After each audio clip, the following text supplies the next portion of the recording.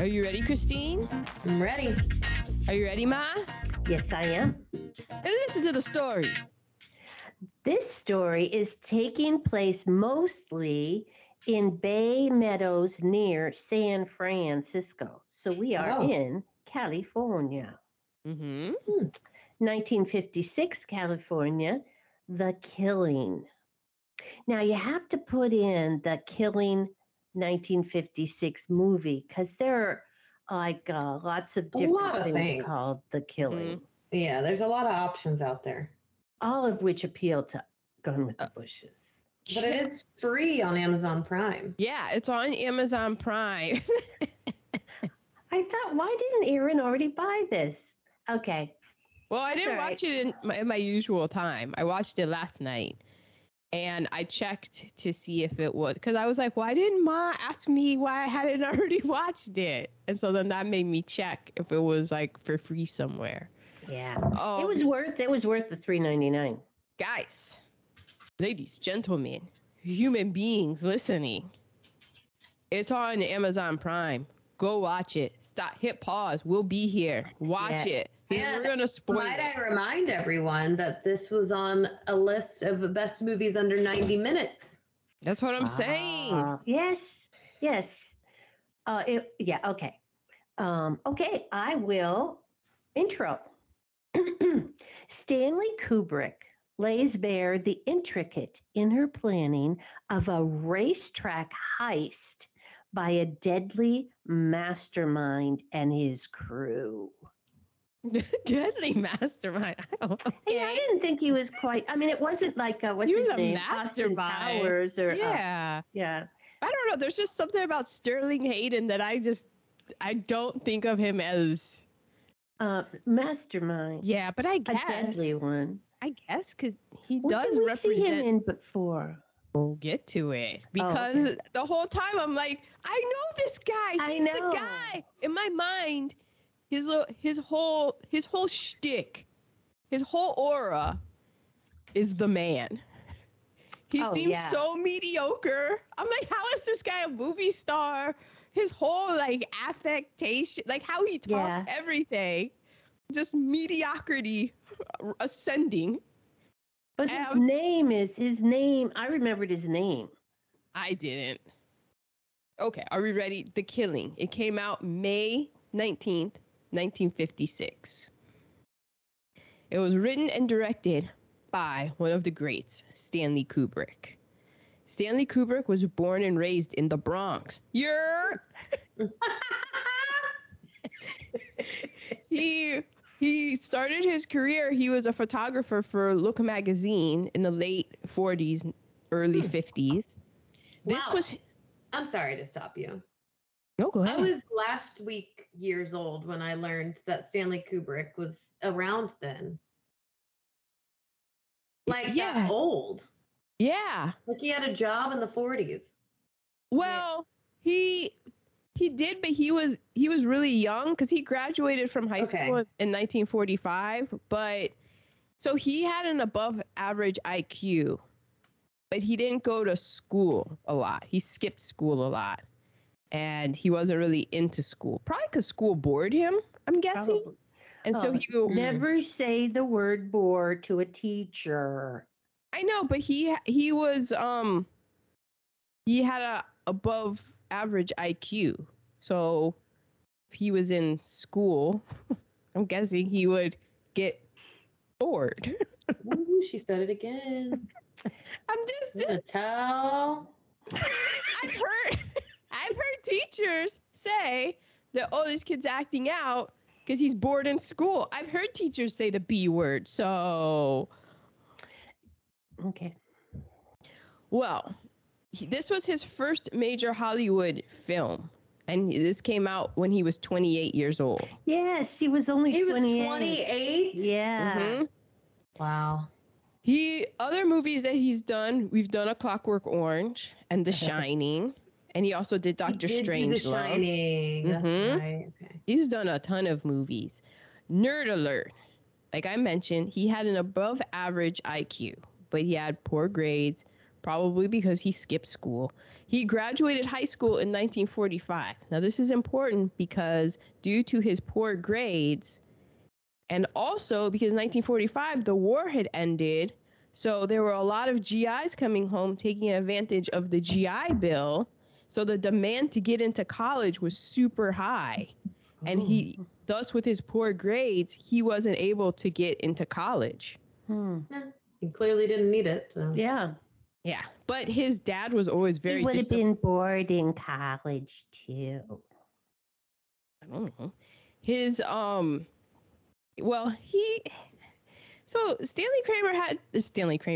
Kubrick had some harsh words for the American education system because he said that they didn't promote enough critical thinking, and he kind of like eviscerated them and stuff, which I mean, when you read what you say, like, okay. Exactly.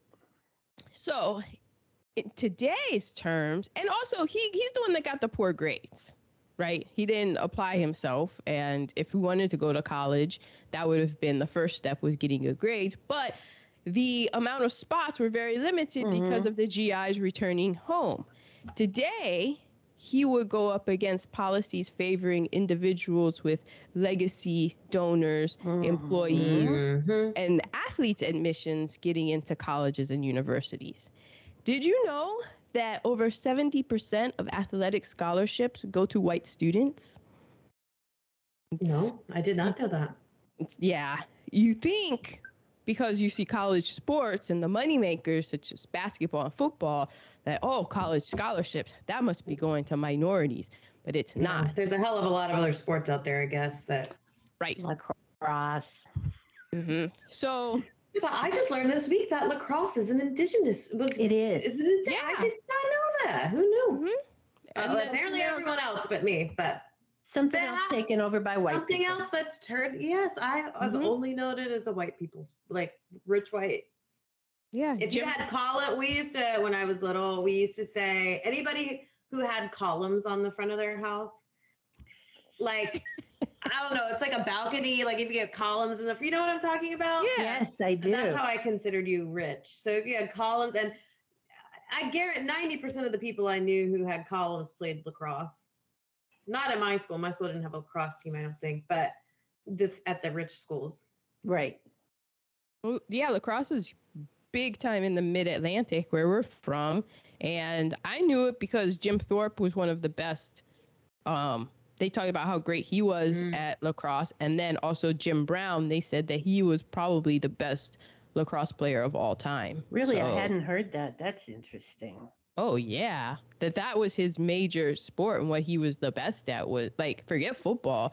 It was lacrosse that he was amazing at. Oh, wow. So, and lacrosse was big at my school. They weren't very good, but I knew a lot of people who played lacrosse. So... legacy donors, employees, and athletes. Those are all policies that favor if you're, you get legacy, if you're, somebody, your parents give money, employees to universities, athletes. That is all affirmative action, and that is affirmative action for rich white students. Yes. So, okay. Congratulations and shout out to the Asian American community who realize and are like, yo, we are being used as pawns in this and as tools to uphold white supremacy, because that is exactly what happened. And I just wanted to point out that all of those things still in effect. Legacy donors, all of that still get preferential treatment. And that's always, the legacy thing has always been the craziest thing to me. Just because I remember that on from flying to schools, and like you'd be like, well, so and so's definitely gonna get in because their dad went there or whatever. It's like, what? That's crazy. Like there's a ton of people out there that have dumb kids that can't get in there, and they're just gonna be able to go into the clog up a spot, guarantee they don't want to be there. Right. And they're gonna party. W. Yeah. And the thing, the athletes, the scholarships, that's what Varsity Blues was about. That whole scandal. That's that. All rich white people. Also, to go back to this, 1945, remember I was saying like the GIs are coming home? That's not black GIs. No, it's only white GIs. That's white GIs. So those white GIs coming home, taking advantage of the GI Bill because they fought for their country, and they're like, okay, we're going to give you great loans for houses, not black people. We're going to give you this education so you can go to colleges. Now, all of your legacies, because you went to that college on the GI Bill, guess what? They get preferential treatment to go in. Mm-hmm. But, affirmative action based on race. No. Congratulations, everyone. We live in a colorblind society. Yeah, determined this week. I mean, racism has been solved. Yeah, we had a black president. We don't need it anymore. Don't need it anymore. So awesome. Happy birthday, America. America being America since 1776. Shout out Crispus Attucks, black man, shot, killed first for America. So, just saying, because, it's the 4th of July weekend. We got a happy birthday, America. The dialogue is by Jim Thompson. Left turn. Well, I mean, America, what more can I say? America be American-y since before 1776.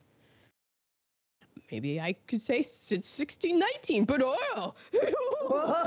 it's controversial. The dialogue is by Jim Thompson. He is known for his hard-boiled crime fiction. He wrote such books as The Killer Inside Me, The Getaway, and The Grifters, and these were all turned into films as well. And he also wrote other things, so be on the lookout, teenie. It's based on... So he did the dialogue. That's why the dialogue is on. Yeah, you see, but Johnny, like all that hard-boiled dialogue. It's based on the 1955 novel Clean Break by Lionel White, who also wrote The Snatchers, The Money Trap, and The Big Caper, among many others. It's edited by Betty Steinberg, who also edited The Abductors and Madison Avenue. The music is by Gerald Fried, who also worked on many well-known television series, such as Mission Impossible, Gilligan's Island, Star Trek, and Roots. The director of photography is Lucien Ballard, who did the 1935 version of Crime and Punishment, which I thought was funny because I just mentioned that last week. And The Parent Trap and The Wild Bunch, the cast. Sterling Hayden as Johnny Clay. So I'm like, watch it. I'm like, this guy, we've done a movie with him. What was it?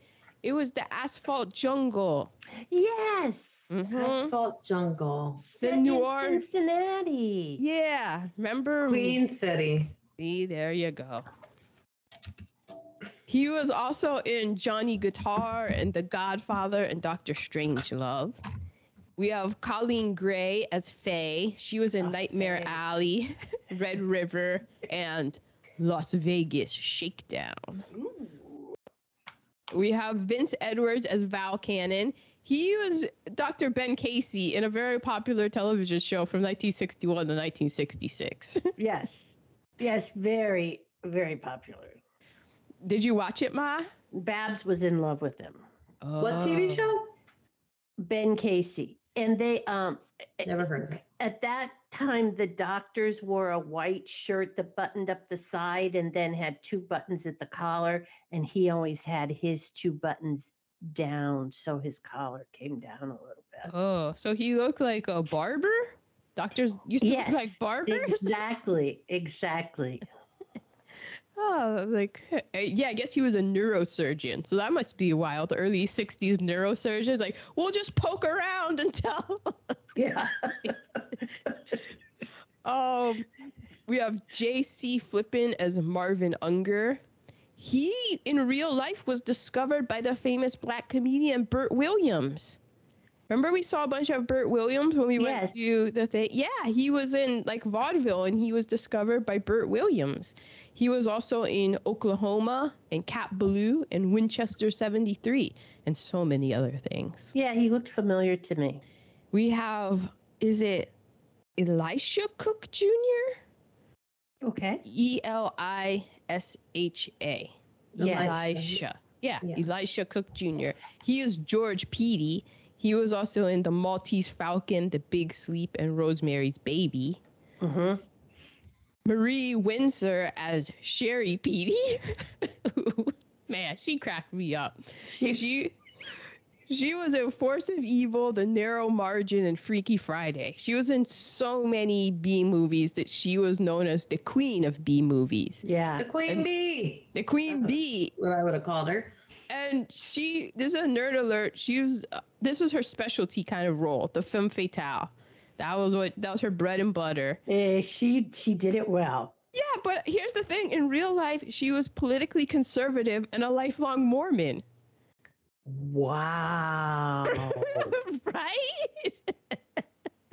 Wow. I was just like, huh, interesting. Well, it's acting, but yeah, interesting. She wasn't wearing the white underwear, that's for sure.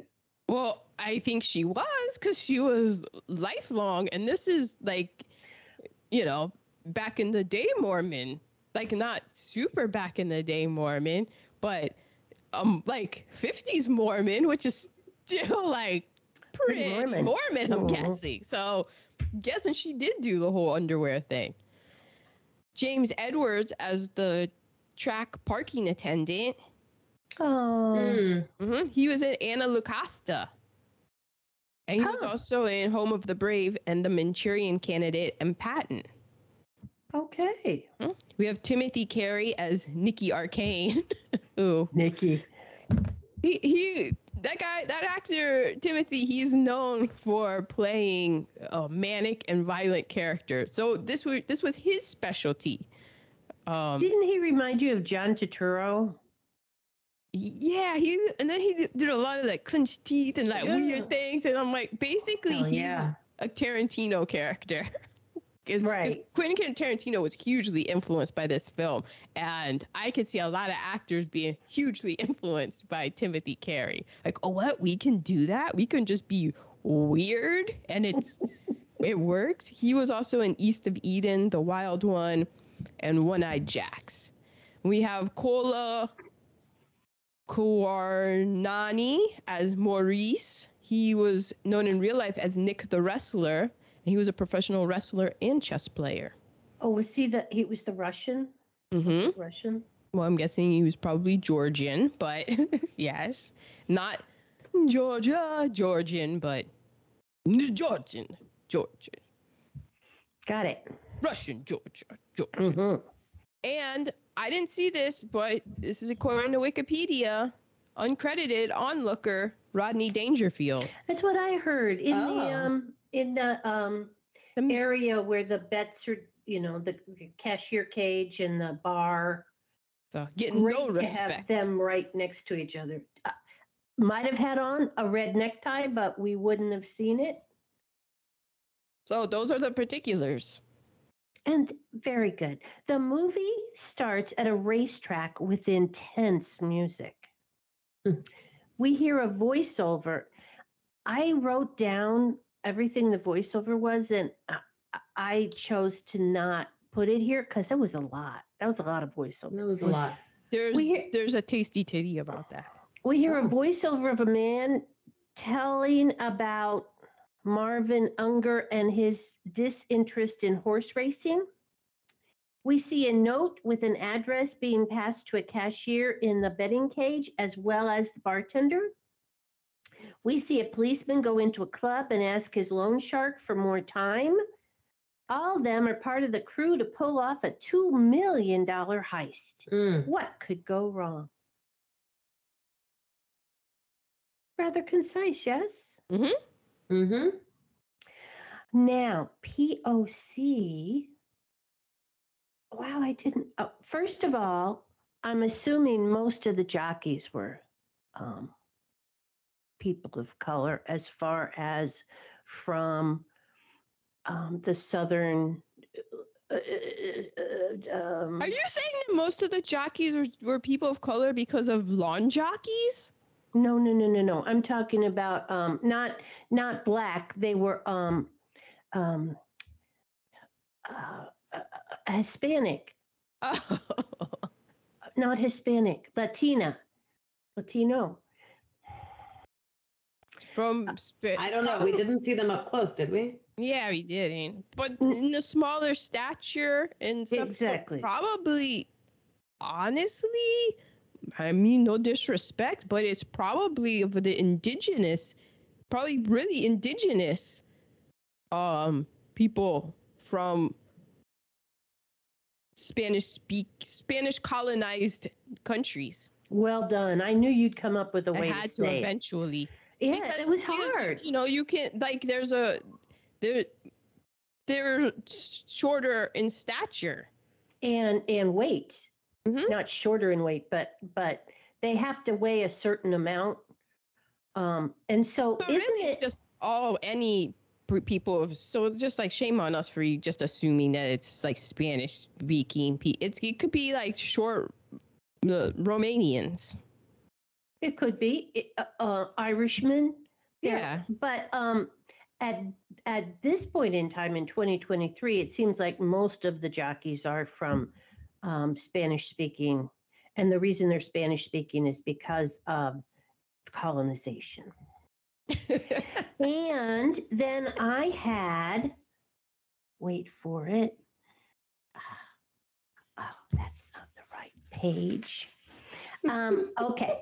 My notes. We had one black man sweeping the all the tickets that get thrown down because you didn't win. They really made a mess in there. Yeah, they always do. I mean, it's still that way. Really? Yep. I don't like that. Two people were in that area of the racetrack, a man and a woman, and maybe another person, the parking lot attendant. So there were and three stable workers. They were feeding the horses. Because yeah. But there's only one person of speaking. Yeah, he had had a speaking role. Yeah. Oh, actually, I have it right here. One sweeping, one parking lot attendant, two at the track. That's so cute. So others, Aaron had already others. So we're to cast. Mm-hmm.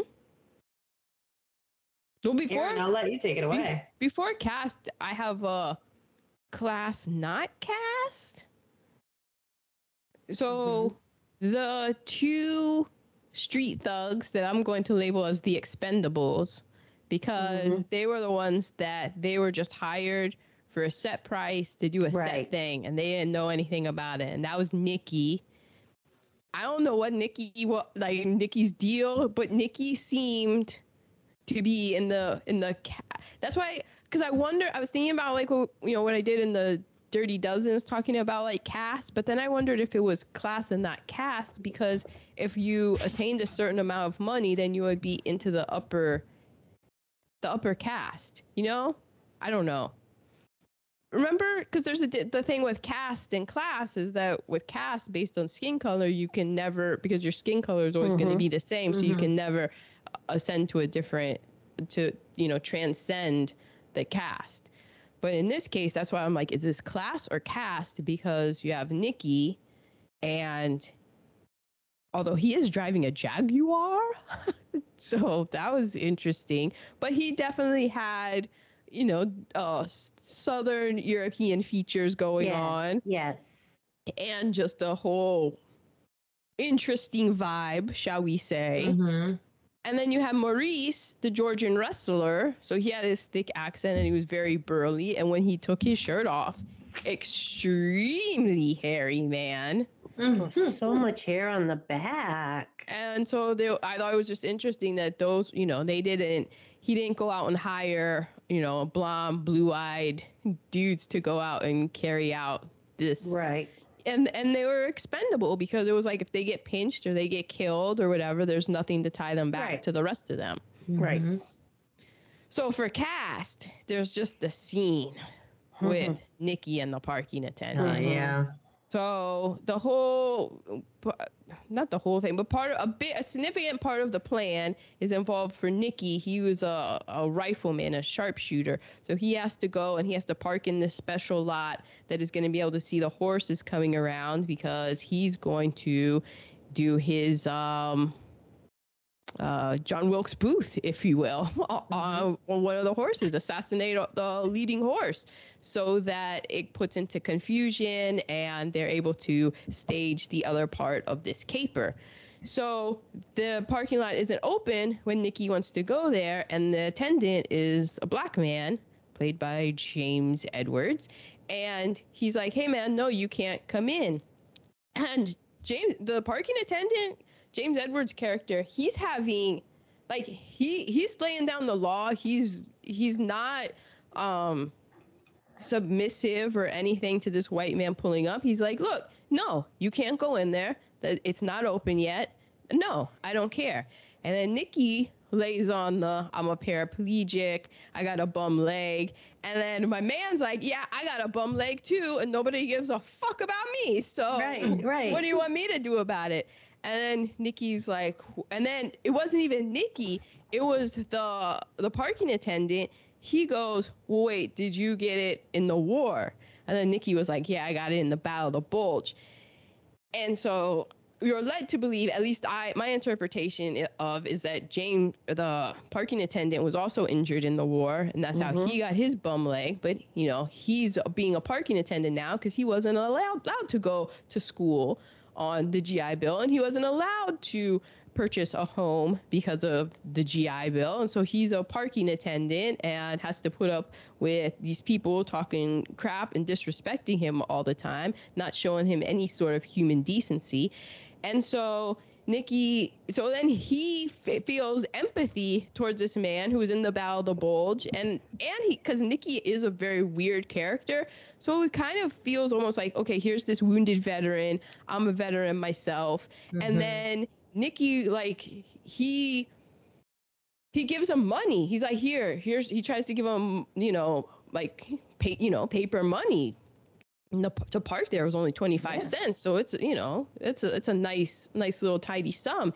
And the guy is like, oh wait, he lets him go through because he thinks that he's a veteran, and this guy was actually talking to him like a normal man. He wasn't playing like this white power trip, like, hey boy, go and move the thing. Like, he was talking to him as another human being, and I guess like the parking attendant was so starved for that, because we see like later in the scene. So then he moves the fence, which the fence was made of balsa wood. It was the most flimsy fence ever. Nikki goes in, he gets to park, and then the parking attendant, there's a scene where he comes back later. There are more cars in, so the lot has obviously been open, but this guy, he's like, oh, he feels sorry for Nikki, this wounded veteran who just wants to sit in his car and watch the race, and he goes and gives him, I think like a like the pamphlet or the program for the day. And we, the audience, know that, man, this guy, like, Nikki just wants to be left alone because he has to shoot a horse. It's just, he doesn't want to be bothered. But this guy he's just going above and beyond to be friendly to this man who he is taking pity on, because he knows what it's like to have people, treat you as being less than. So he's just being super nice to him, even though Nikki was not he wasn't super nice to the parking attendant at all, and it was just a sliver of hope. And so then so then he leaves, he doesn't get the hint, and then he comes back, the parking attendant comes back when Nikki, Nikki's this is Nikki's showtime, he's like, now you're fucking with Nikki's money. And the parking attendant has the horseshoe, a lucky horseshoe, and he's like, hey, who are you betting on, and all of that. And then Nikki's trying to, be polite and shoo him away, but he's just like, hey man, and this was the part that made me cringe the most, was when the parking attendant was like, hey man, I just want to thank you for like really treating me like a human being. Yeah. I was like, oh my gosh, because he wasn't even being that nice to you. It would have been cool if you were just like, I just saw this lonely white guy and he's a paraplegic and he's a veteran, and I just thought that like I would be nice to him. But then it makes him this weird, like, what's the word for it? Like, sniveling, you know what I'm saying? Needy, like needy and weak and needy. And so Nikki has to get rid of him. So what does Nikki do to get rid of him? Call him the N-word, basically. Get out of here, N-word. Can't you see I don't want then your friendship or anything. It's you're the problem. So then that pretty much just opens up the just the huge soul wound that this guy's been walking around with, and he just throws the horseshoe down and leaves. And then that comes in later. But it's just basically just weaponizing cast to get rid of this guy, which I'm kind of glad that the movie has the scene in it, even though I don't like how they turn the parking attendant into this, man, you're just so, thanks for being so nice to me and treating me like a human being. Like Faye. He became like Faye. Yeah, all of a sudden. But I do like that that scene is in there, and it does show the social dynamic, and that at any time, like, a white person can just weaponize caste and use it to their benefit, and just like, who cares about this guy who's just being super nice and compassionate and just letting you do what you want to do, and then it gets thrown back in his face. And Nicky didn't really have a limp. No, he was lying the whole time. Yeah, he saw that the parking lot attendant had a limp, and so he used that to get what he wanted. So, yeah. Okay, any other cast? No. I have one of a very different kind. Ooh. The difference between the working horses, like the Clydesdales, and the thoroughbreds. You know, did you see the difference? Like they're the ones that had to pull the starting gates. Because you saw that same scene like 17 times in here. How the 6 white Clydesdale, the big strong horses, and then the thoroughbreds get to go and get in the gate because they were of different classes of horses. Yes. So we have class, not caste, maybe. Another. That's true. But I wonder if do the Clydesdales get the hot shots and like all the horrible abuse that the thoroughbreds do?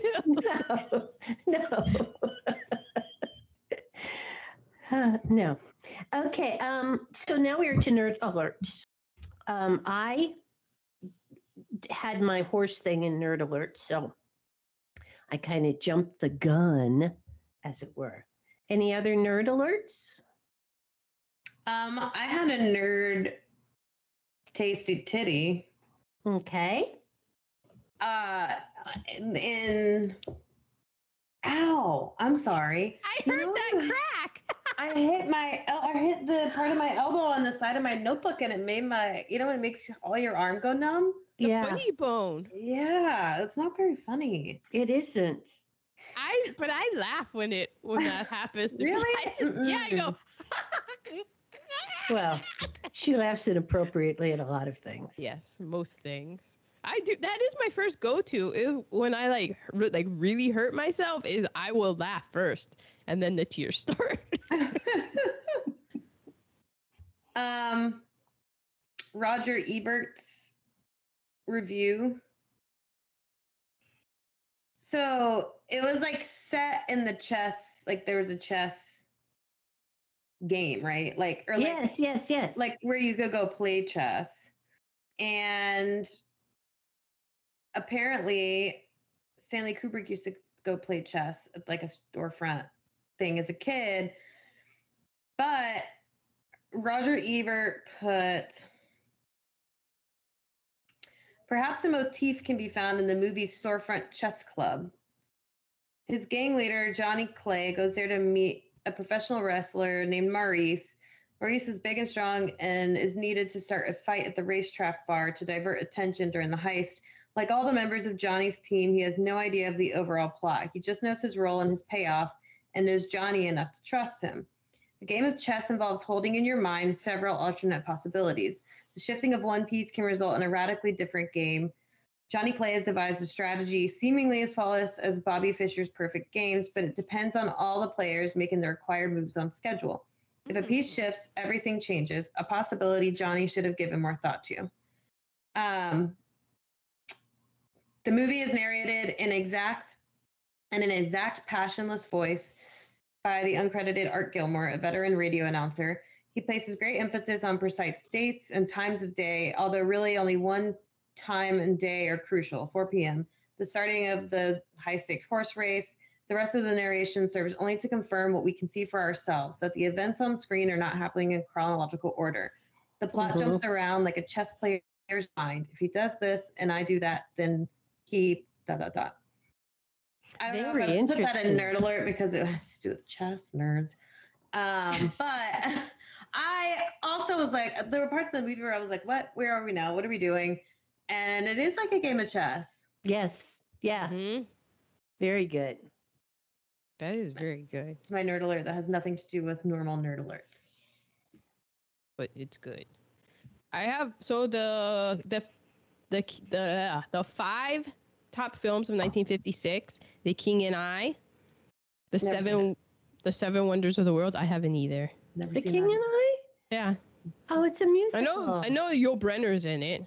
Shall we dance? Shall we? No, shall not. No, we shall not. Yeah. Teeny and I shall not dance. I will dance to my own beat. Thank you very much. We have the 7 Wonders of the World. Number 3 was Giant. Number 2, Around the World in 80 Days. And the number 1 film of 1956, The 10 Commandments. Oh my God. I've seen the 10 Commandments. I've pretty much seen it over the course of my 42 years on this earth, every Easter, catching it on ABC. Yeah. The Oscar nominees: Best Picture, The 10 Commandments, The King and I, Giant, Friendly Persuasion, and the winner, Around the World in 80 Days. Never seen it. I've never seen it either. So, when this came out in May 1956, what was going on? Well, in 1956, Elvis entered the U.S. charts for the first time with Heartbreak Hotel. And minds were blown the way this man was singing. Oh, well, and how he was moving his body. Oh, my God. So I would just like to point out again, what black people make, America takes. We have Happy birthday, America. We have Norma Jean Mortensen legally changes her name to Marilyn Monroe. She dies in 1962, which means she was only Marilyn Monroe for 8 years. I never really knew that. Wow. Like, nobody ever talks about that. I had to do the math. I was like, wait, and I thought she died later. So it was like 10 years, like, oh, she died in 1966. Like, I forgot that it was 62. And I'm like, I counted on my fingers. I was like, 8 years? You didn't even have to go to your toes. I know.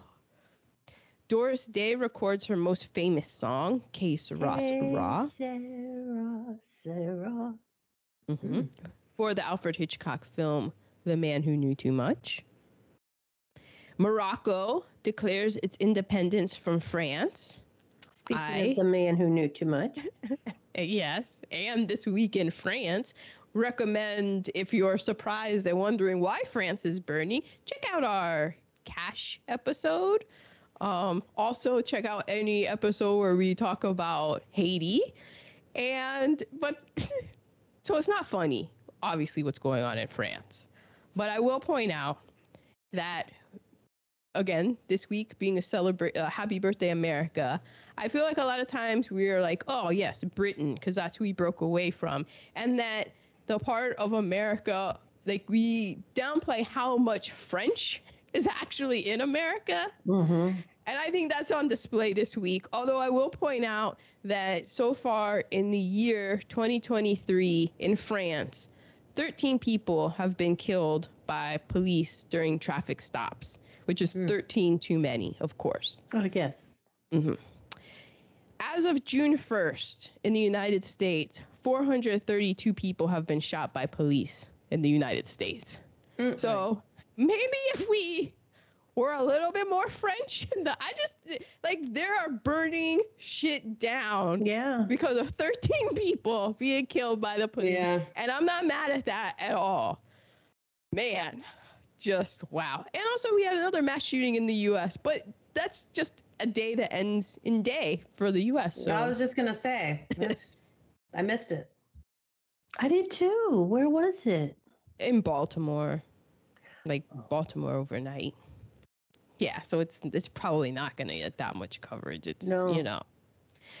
There's just too many. You can't keep track of them. Yeah. And thankfully, like, knock on wood, so far, only 2 people, as of at this time that I saw, only 2 people have lost their lives and like 28 people injured. So hopefully that continues. But hey, you know, if you flip open your news app and it's a day that doesn't have a mass shooting and you're like, well, it's been a minute, then just wait a minute. Just wait a minute, and that will change. So, also in March 12th of 1956, get ready. This is something that I learned today. I learned about this today that happened in 1956 because was not taught to me in school.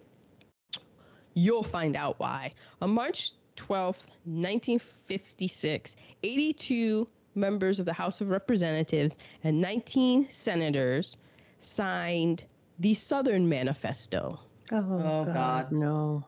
This can't be good. What is the Southern Manifesto? Well, it was a protest against the 1954 Supreme Court ruling, the Brown versus Board of Education. Oh, wow. The Southern Manifesto is its AKA name because it's also known as the Declaration of Constitutional Principles. So, and they signed this thing, and basically everyone that signed it were all former traitors to the Union, aka Confederate states. 99 were Democrats and 2 were Republicans. But now you got to remember and you got to keep in mind, this is 1956. And it'll play into a factor when I tell you the people who didn't sign it. And then keep in mind that in 1956, 99 were Democrats and 2 were Republicans. Because it's going into the tide of where we see now. If you're reading this in today's, like 2023 lenses, you would basically say that 99 Republicans and 2 Democrats signed it because a switch happens. Yes. And a switch happens because at that time the Democrats were, the Southern Democrats were very racist. So it was drafted because they were basically pissed off about the Board of Brown versus the Board of Education. They're just like, what are you talking about? Have you heard of Fulbright scholarships? Yes. No. Right? So like the Fulbright scholarship, the Fulbright, it's a U.S. cultural exchange with goals of improving intercultural relations and cultural diplomacy and intercultural competence. I've heard of it because people be like, oh, they're a Fulbright scholar. And I'm like, oh, okay. I looked it up because it was founded by Arkansas Senator J. William Fulbright. And I saw his name because this man worked behind the scenes to tone down the very harsh original draft of the Southern Manifesto. So I saw like, oh, Arkansas Senator J. William Fulbright. I'm like, Fulbright? Clicked on it, clicked through. I'm like, yes, this is the man that Fulbright, like he went in and he nicened up the Southern Manifesto. So I thought, oh, that's an interest. They're not advertising that on the Fulbright scholars and whatnot. So basically, and Fulbright went in because they were pissed off. So he nicened this up, and in the final version, they didn't pledge to nullify the Brown decision nor support extra legal resistance to desegregation. No, this Southern Manifesto, it was more about states' rights and attacking the judicial branch for overstepping its role. Wow. Mm-hmm. Yes, the Southern Manifesto accused the Supreme Court of, quote, clear abuse of judicial power. Oh, my God. and promised to use, quote, all lawful means to bring about a reversal of this decision, which is contrary to the Constitution, and to prevent the use of force in its implementation. So then when I was reading it, I was like, wait, not sure if their argument is constitutional. And I'm like, is it because the Constitution, they're claiming that the Constitution doesn't give the Supreme Court the power to decide this? Or are they saying that it's not constitutional because the Constitution doesn't apply to Black people? Who is to say at this point? So the 3 Democratic senators from former traitor states that did not sign this were Estes Kevauer, saying that wrong, from Tennessee. He doesn't deserve it to be pronounced correctly. Al Gore Sr. from Tennessee. Well, actually, he does, because he didn't. These are the 3 that didn't. Oh, that didn't sign. That didn't sign it. Okay. So this guy, sorry. yeah. Al Sorry, Gore Sr., Estes. you know Al Gore Jr. was like, thank God he didn't sign Yeah. that. I know. But then also nobody knows about it, so, and it's not like they're really. going to teach it. And then this is what I was pointing to when I was talking about, there were 99 Democrats. A switch must have happened. The Democrats must have fled the party for some reason. What could it be? Well, the third person who didn't sign this was Senate Majority Leader at the time, Lyndon Johnson, who would go on to become president. And what would LBJ sign?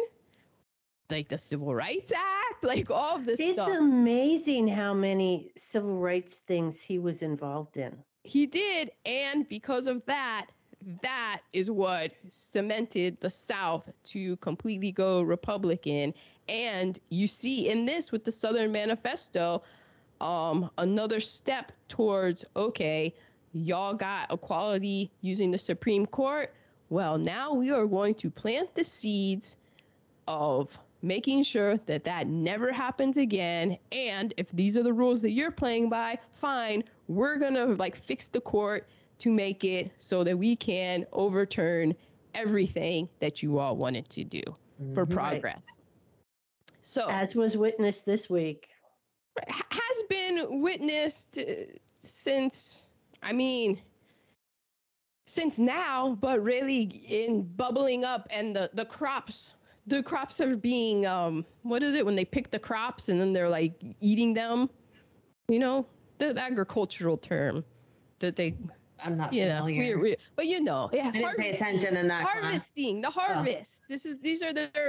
They're reaping the what fruits they sow. of the harvest. Their labor. Exactly. Because this has been a long con. We got long con, guys.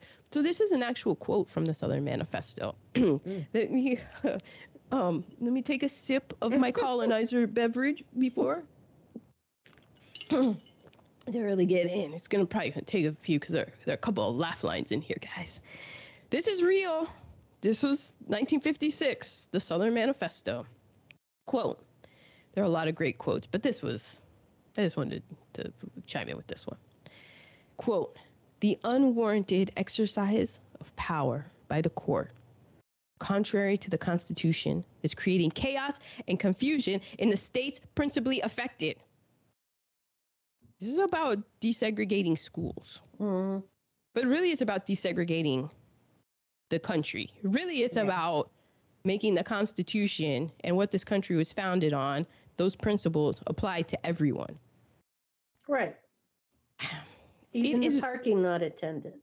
Right. But Ma, it is destroying the amicable relations between the white and the Negro races that have been created through 90 years of patient effort. The amicable relations? The amicable relations between the white and the Negro races that have been created through 90 years of patient effort by the good people of both races. It has planted hatred and suspicion where there has been heretofore friendship and understanding. Oh my God. They're saying this today. Yeah. This is the shit that Marjorie Taylor Greene and all that, DeSantis, all of them are saying, and you're like, oh, why is the country so divided? It's more divided than it's ever been. No, motherfuckers, we've always been divided. Yeah. Y'all just didn't hear the other side. Sam, what the fuck? It's like when your kids go to 2 colleges and you have the house divided license plate. We just need to make our flag that. It's like, yeah, and they're like, now when you see the American flag, it's like, what are you flying that flag for? Are you flying it for what I believe in the flag? I saw a really good video. Welcome to my TikTok corner. Love it. There's this guy and he goes to all these right-wing things.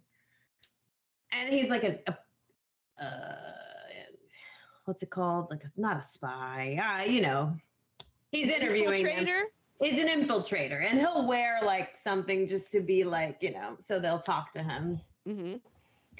And he's like going around. And he's like, "Isn't it crazy? Like Pride Month, like, they're making the kids wear these flags and the stuff, and like all these like people decked out in this Trump gear. Be like, yeah, it's been a little bit better this year, but I don't want to see any of those rainbow flags."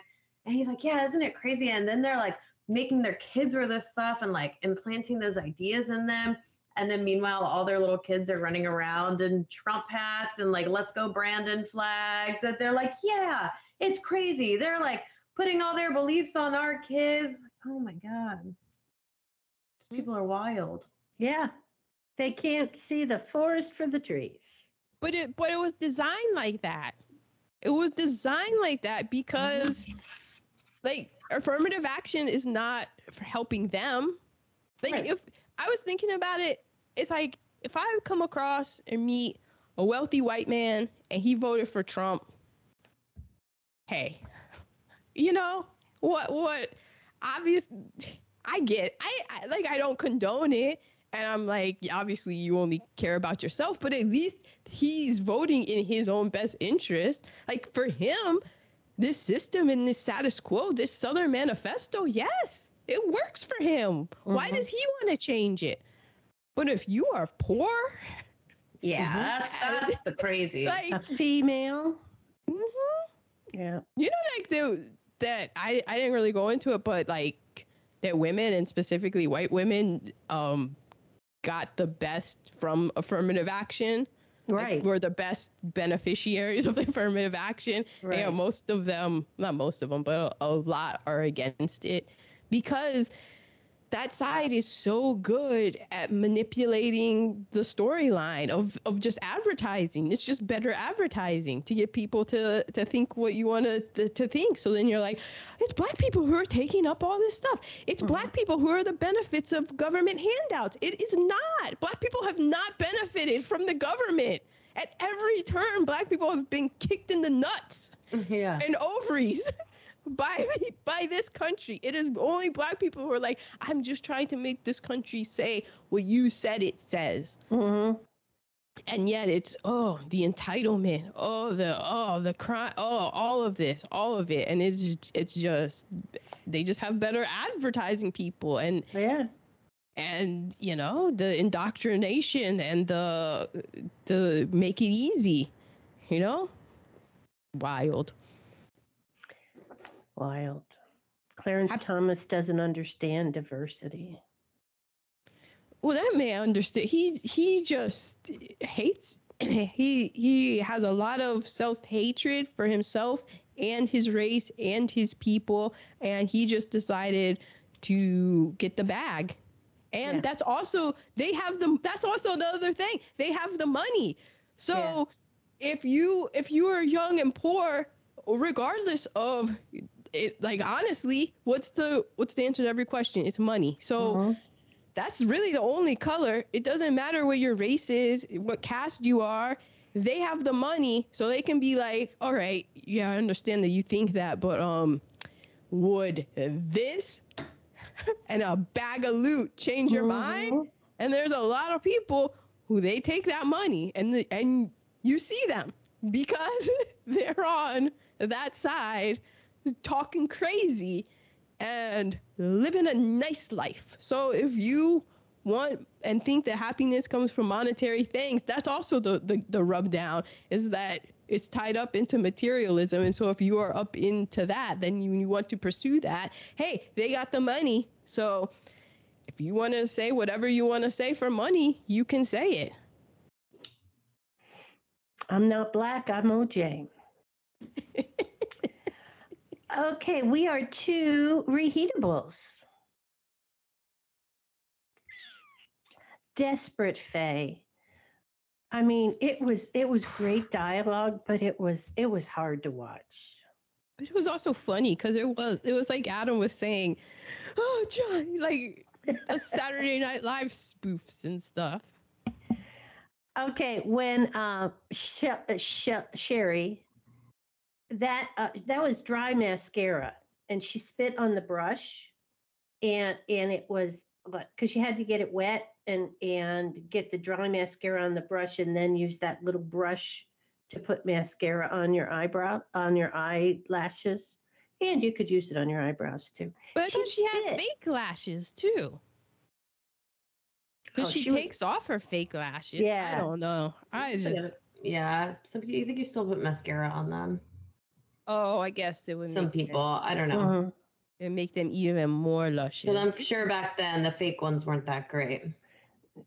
Ooh, yeah. The glue used to do that. I wore fake eyelashes for my senior project, and I'm like, I'm too lazy to do this. This is so much work. It's a lot of work. Yeah. Oh my gosh.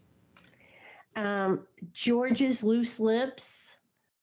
Oh, George. Loose lips. George. Chips, as they say. Mm-hmm. He was just, he knew from he's just a negative right there. Come on, he knew that she was stepping out on him. Killing a horse. And, of course, the N-word.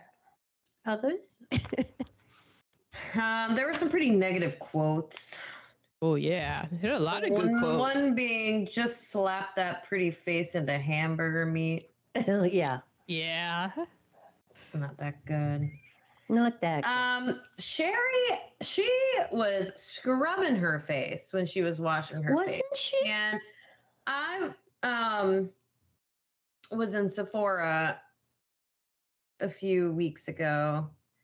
If anyone is in the market for a new serum, the Clarins Double Serum. So this is a sidetrack. Maybe like 6 months to a year ago, I was in Sephora just shopping around, and I heard this guy talking to this lady about this serum, like it was gonna, like it sounded like the most, like what's the Fountain of Youth? Mm. And I was like, that sounds amazing. But for 1.6 ounces, it's $132. Oh, I'm gonna cross that note right off. But recently, I went through a really big issue with my skin, I think from the wildfires. It's the only thing I can equate it to.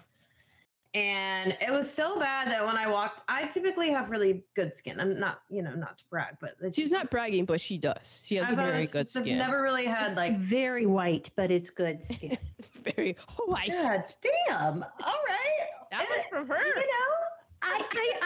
It is. It's very white and very luminous and very gorgeous. Yeah.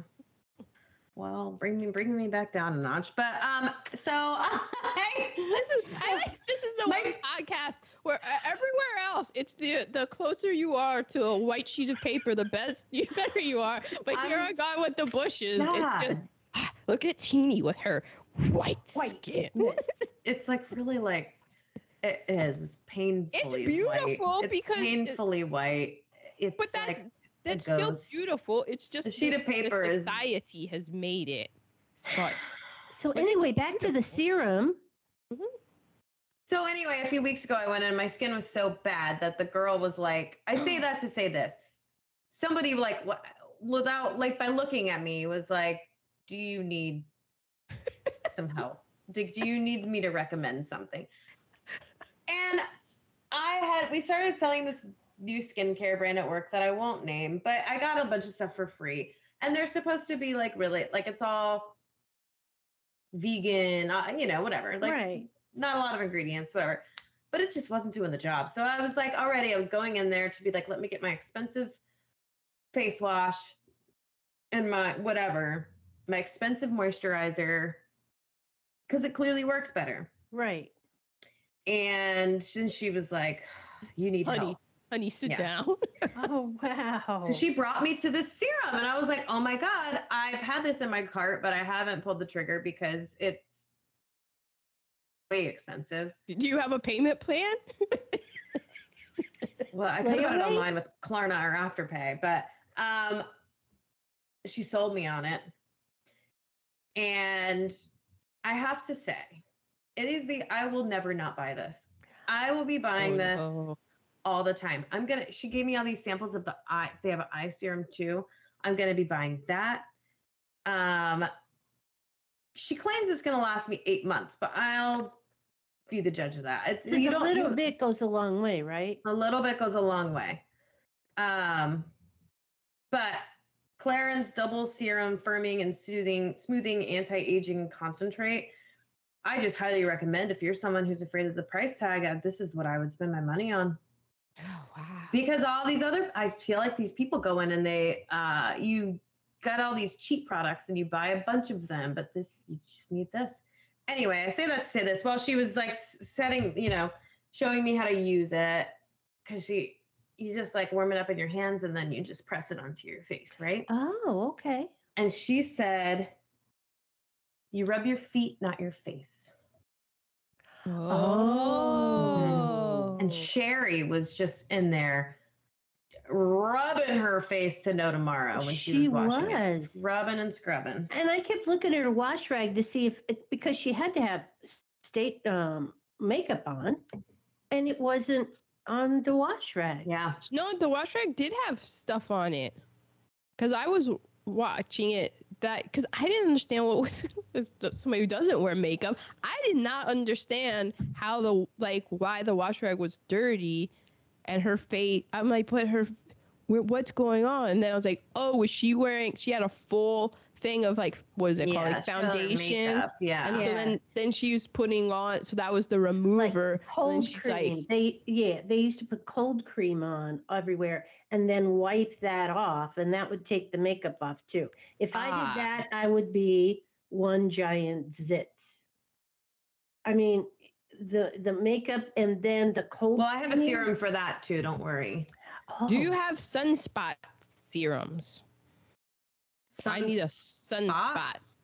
Yeah, age spots. Dear. Well, I bet you Clarins Double Firming and Smoothing Anti-Aging Concentrate. It should be anti-aging. It says skincare concerns that this is for dark spots, fine lines, wrinkles, and uneven texture. Well. And I tell you, in a week, you guys saw me. You didn't see it in person. You couldn't tell it's bad. My skin felt like a reptile. It was like, and it hurt. I was having I remember it hurt all over my face. Like your face was chapped. And it was so bad that even I was already buying your $132 serum. You sold me on another moisturizer. And it was so bad that she was like, do you want me to fix you up just for the rest of the day? And I was like, no, thank you. I'm going home. Oh. But in a week, it's completely turned around. And it was 2 weeks of dealing with that. Okay. Wow. Smooth as a baby's butt. Okay, sorry. No, thank you. I put this as a negative, but I think I meant a positive. Life is like a glass of tea. Yeah, because it turned into a box of chocolates. Exactly. Yeah. And really, a box of chocolates makes more sense. It's like a box of tea, and that you never know what tea you're gonna get. Like a glass of tea. No, it says like a glass. Oh, of like tea. a glass of tea. You're just soaking it, and then it's diluted. Maybe something about colonization, maybe. I don't. Cultural appropriation. I don't know. Yeah, I don't know. And then having to have a physical plane ticket. Can't tell you the last time I printed a boarding pass. Oh, yeah. You still print your boarding passes? Yeah. Mm-hmm. Yeah. Well, at least you don't fill in a check. But do you still fill out a checkbook? Yes. Oh, She does. God. She does. She does not go to. You think she goes to the grocery store and has a card that is attached to her No, checkbook? I don't write a check at the grocery store anymore. I only write checks for bills. But do you, when you use your debit card at the grocery store, do you fill that transaction into your checkbook? No. My Because I parents don't use a still debit do that. card. Oh. I use my American Express. It's my debit card because I have to pay that off in full every month. And so that's like my debit card. Oh, and then you get the points. That makes sense. Yeah. I do that too. Then we go see Aaron. Well, the thing with your parents is that that's balancing the checkbook. So while I don't. Yeah, but like you have an online bank, like you don't need it. You have an app for that. Right. But I enter it into a different app too, because it's the writing of it down. Because then when you have to write something down, there have been times where I'm like, I don't want to just buy this soda because I don't want to have to write it down. Oh, so wow. I don't buy the soda. Like, there are like little I don't think they're operating with that mentality, but I get what you're saying. But yeah, because I do go to the grocery store and just put stuff in my cart and I just pay for it, and then, not really thinking about it. I'm in a place where I can do that at this point. It's the grocery store. It's not, Louis Vuitton. But see, Poppy was with computers in the 70s. And then when he went into the Army, he was with computers. So, when computers took up a whole semi-truck situation. Like a tractor trailer. Yeah. And so, and they had to be air conditioned. So when he was at Fort Hood, he got to be in the air conditioning with the computers. Anyway, they renamed that anymore. Yeah.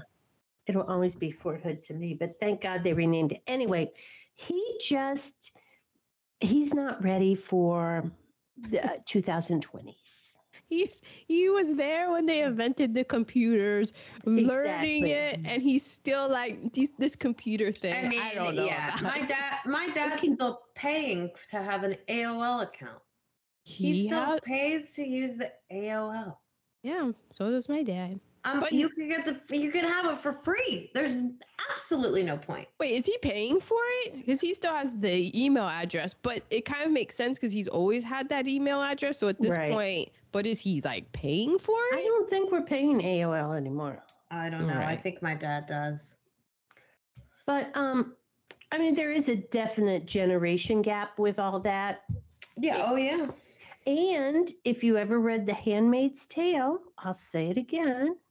It made it very easy to shut down whichever group of people you choose to shut down because everything is online. So, we are absolutely screwed. Mm-hmm. Right, exactly. Oh, yeah. And that is his point. He still wants, like you can't take. He's screwed as well because Amazon has all the servers, so that guy pretty much controls everything. Like all the servers that everything is connected. So even if he's like, we're going to be screwed, it's still everybody else uses those servers. Right. It's all screwed. Yeah. But yeah. So those are mine. Mine is the police patrolman. Like, police. He owes money to a loan shark.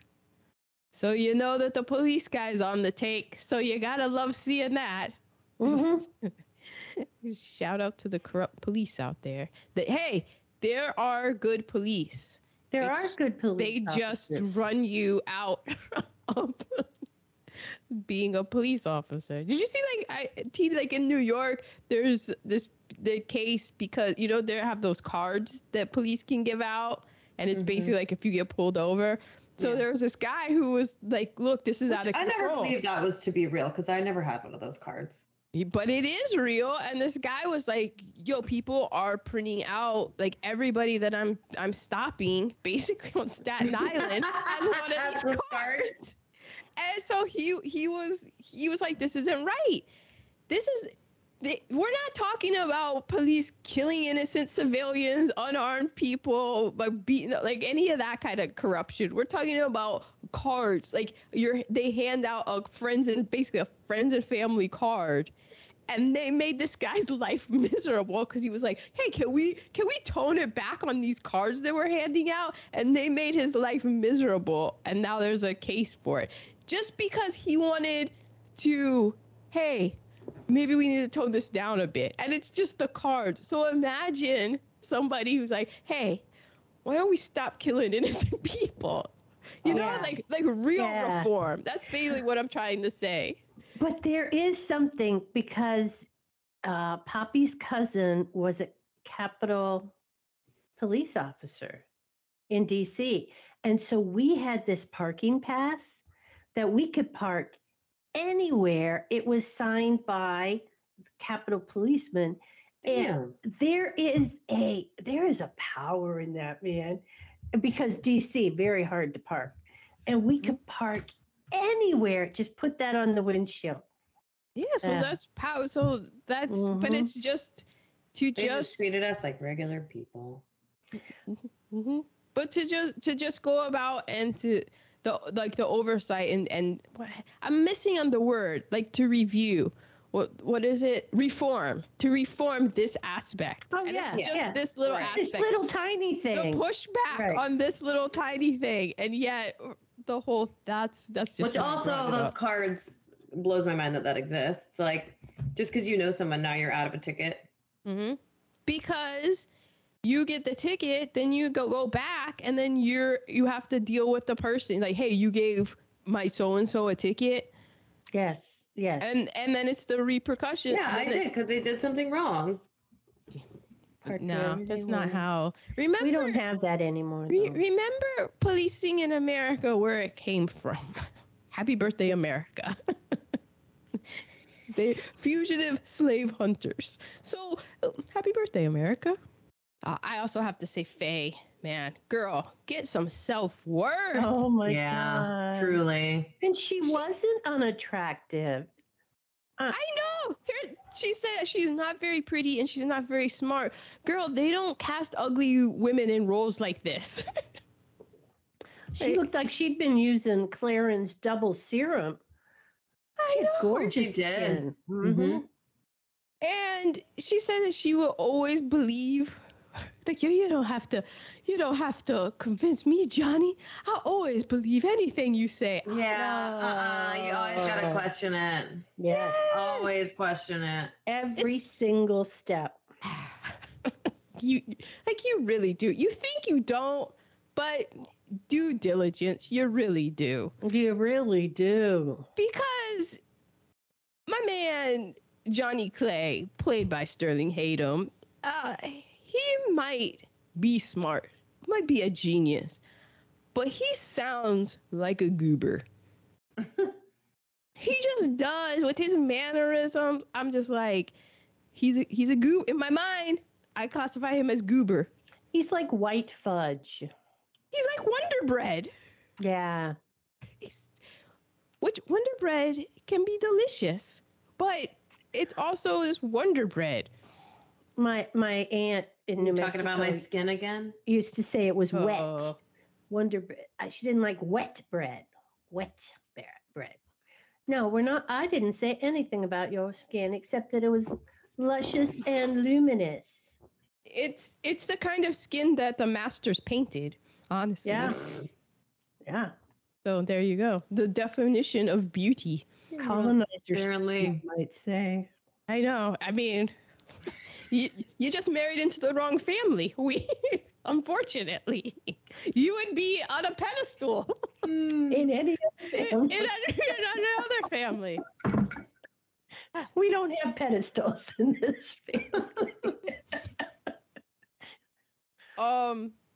Okay. When Sherry shows up, so we don't see this, but she does get knocked the fuck out. She does. Oh, yeah. Because I rewatched it, and you hear a scuffle, and then you hear a pop. And then he carries her in. It's like, anybody know this woman? And George is like, Sherry, my wife? And then he gets popped in the mouth. Yeah, as he should. And then it's problematic, but he did give a wink in there because he saw her eyes fluttering because she was coming to. And he said, well, I don't think we're going to have to kill her. And then he winked at my man so that she would hear him. He was like, yeah, I might have to. And then Teeny's quote, I might have to beat her pretty face to hamburger or something to that effect to keep her quiet. And then she woke up and they had a conversation. And he realized that she was a businesswoman, so they could make an arrangement. And then finally, I have the flimsiest parking fence ever. Just what's that gonna stop? And okay, so that parking area wasn't that large. So he does go to the outskirts of it, but it's like, okay, so there's the perimeter he's parked on. Then there's probably a double parking situation and another perimeter situation. It's not like he was that far from the attendant's little hut thing to be able to get away with this shooting of a racer. Yeah, I know. That was terribly planned out. Yeah. But he was expendable. Exactly. Yeah. Exactly. I mean, those teeth needed some orthodonture. Well, maybe he would use his cut for such things, but he doesn't need it anymore. Oh, okay, positive reheatables. I love the music. I love the intense music at the beginning. I love the jazz music. I love the music. And the absence of music in the fight. I don't know that I even noticed that. The puppy. Oh, he was a cute little puppy. Weren't you scared for the puppy? A little bit. I was. I wasn't. He seemed to be so loving toward the puppy. But the man who was getting paid to kill a horse. Kill a racehorse. Wow, they died good though, didn't they? I mean, feet up in the air. And Vince, what was his name? Val? Dr. Ben Casey. Yeah, that was Val. He died good. I mean, he did several tumbling things. Yeah, they died good. Now, I have a question, and I don't know where it goes. Okay. Ooh. The conversation between Marvin and Johnny? Yes! What? Another WTF moment. I rewatched it. But I rewatched all of their scenes together to try to piece it together because I was like, wasn't there a joint together? I felt like there was a relationship. Marriage was mentioned. Well, okay. Okay, here's the thing. That apartment where they were all meeting, that was Marvin's. Johnny said that Marvin had been a bookkeeper for 10 years.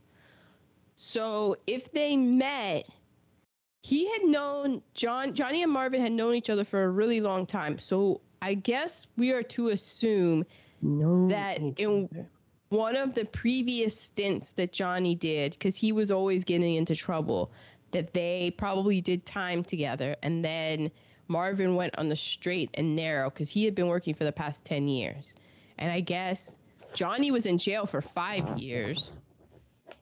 So that the first, when there's the scene with Faye, because they're at Marvin's apartment, and then Marvin comes in, and the way that he looks at Johnny, and then he goes, I would do anything for you, Johnny. Like, he says that. Then the scene you're talking about, he basically says, oh, I don't care what happens. Why don't the two of us run away? Now, marriage, together. The way that it's very flimsy.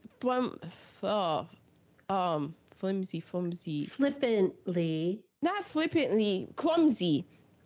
Because he's saying, why don't the two of us, we go off and we see what the world has for us.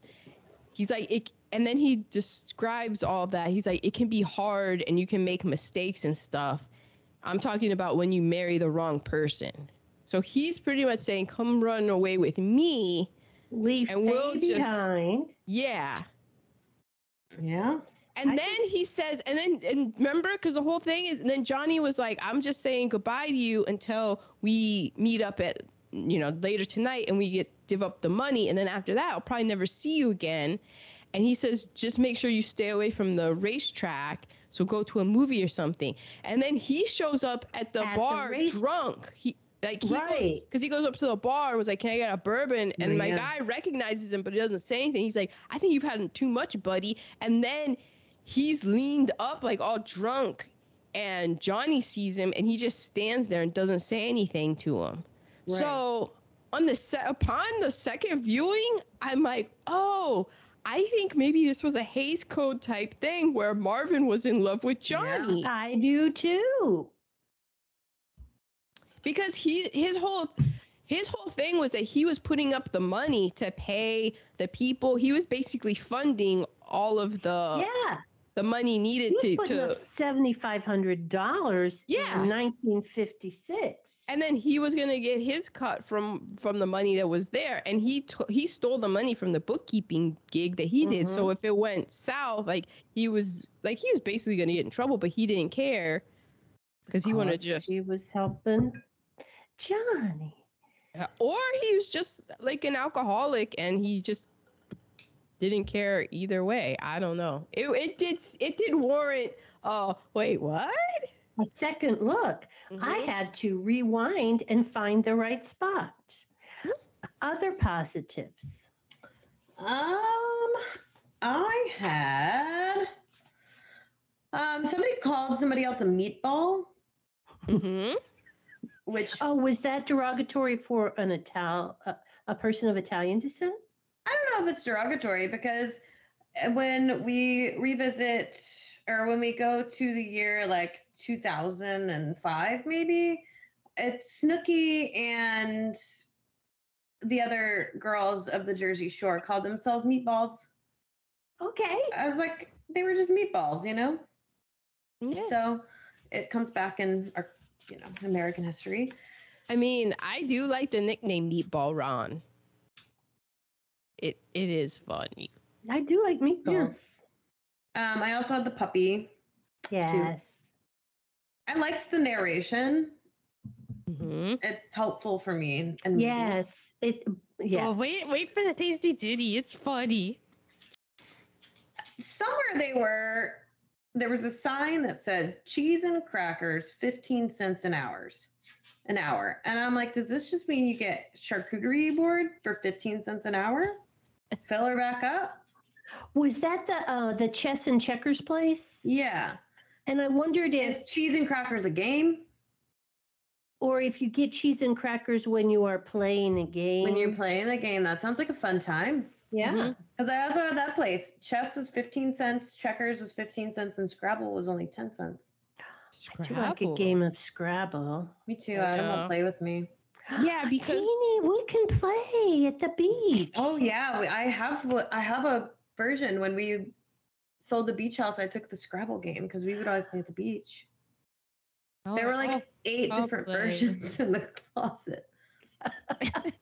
I have a traveling one somewhere. That would be perfect for the beach because put the you got to stick them in. We were playing with you, I'll play with you. Oh, you're saying on the beach? Yeah. On the beach.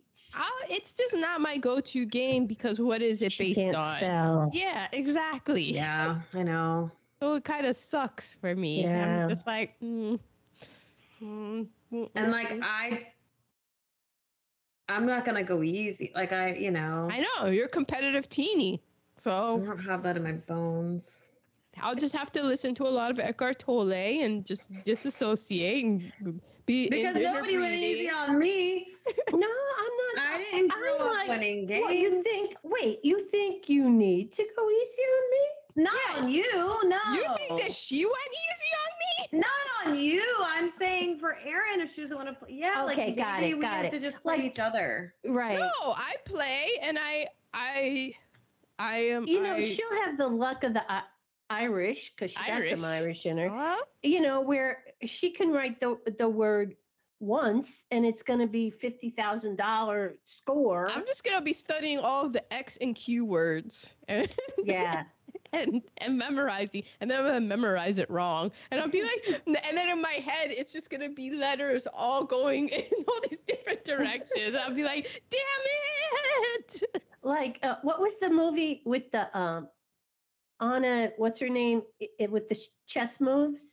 Oh yeah. Oh yeah, the Queen's Gambit. Yeah, but yours are going to be scrambled letters that don't make anything. Yeah, nothing. Oh, damn it. Ooh, I'm going to have to up my. Ooh, I got to start You practicing. gotta practice. Yeah. Those are my positives.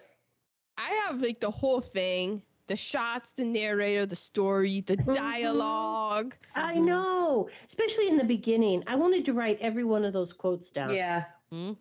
The airline supervisor telling him that he knew, the goober Wonder Bread knew that he was just gonna take this suitcase with him on the plane. And the supervisor was like, oh, well, yeah, okay, we'll cancel your ticket then. And he was just like, excuse me? Now, my question, why didn't he just take the bag, squish it into the suitcase instead of just dumping it? Because that's then, your question? If it fell off and it opened up, there's still the duffel bag. Well, the duffel bag, they would know because they would probably, I'm guessing he had to take it out of the duffel bag because they would know that that's what they were looking for because it came from the racetrack and the racetrack got heisted. Like it got knocked off, so they would surely didn't know when the suitcase exploded and all the money went everywhere. Well, but here was my thing, was I didn't understand why. Well, I'll get into that later. But I had that. It was the reason why I had that and the whole whatever scene. I had to watch it a second time. But that suitcase, that's not fitting today. He's not that's not carry on size today. So no, exactly. Just his, and then. They didn't have bungee cords then. A rope, like from last week. A piece of rope. Exactly. So, the fight, man. Watch the extras. How did no one not die in this? The bartender cracks him on the head, and then he goes rolling on top of it, and then another policeman goes flying into him. The stunts here were they were nuts and probably problematic. Probably for safety not reasons. Up to safety code. Yeah, at one point the wrestler guy, he gets pushed into the bar and it looks like he cracks his back. It did. What the hell? Well, all that hair kind of. Oh man, a lot. There's a lot of hair. A lot. The name, The Killing, because it's just singular. Mm-hmm. So until I remembered all of the killings that happened, but that was plural, I was like, oh, really, is this the killing, and the killing is the horse? Yeah, it was all about the killing of the horse. Yeah. Mm-hmm. Man, speaking of great deaths, Sherry's death. AOL. It took so long for her to die. She did all of the B movie, she was just B movie queen. Fuck that. I should be in the big leagues. And then she goes, just a bad joke without a punch. Die. And dies. Oh, I loved it. Could Joan Crawford do this? Exactly. Oh man. My man, this is Negative Reheatables. So my man, Nikki, to quote the old Taylor Swift, karma is a god. Karma is a horseshoe flattening your getaway tire. Isn't it? Karma is what happens when you weaponize the N-word.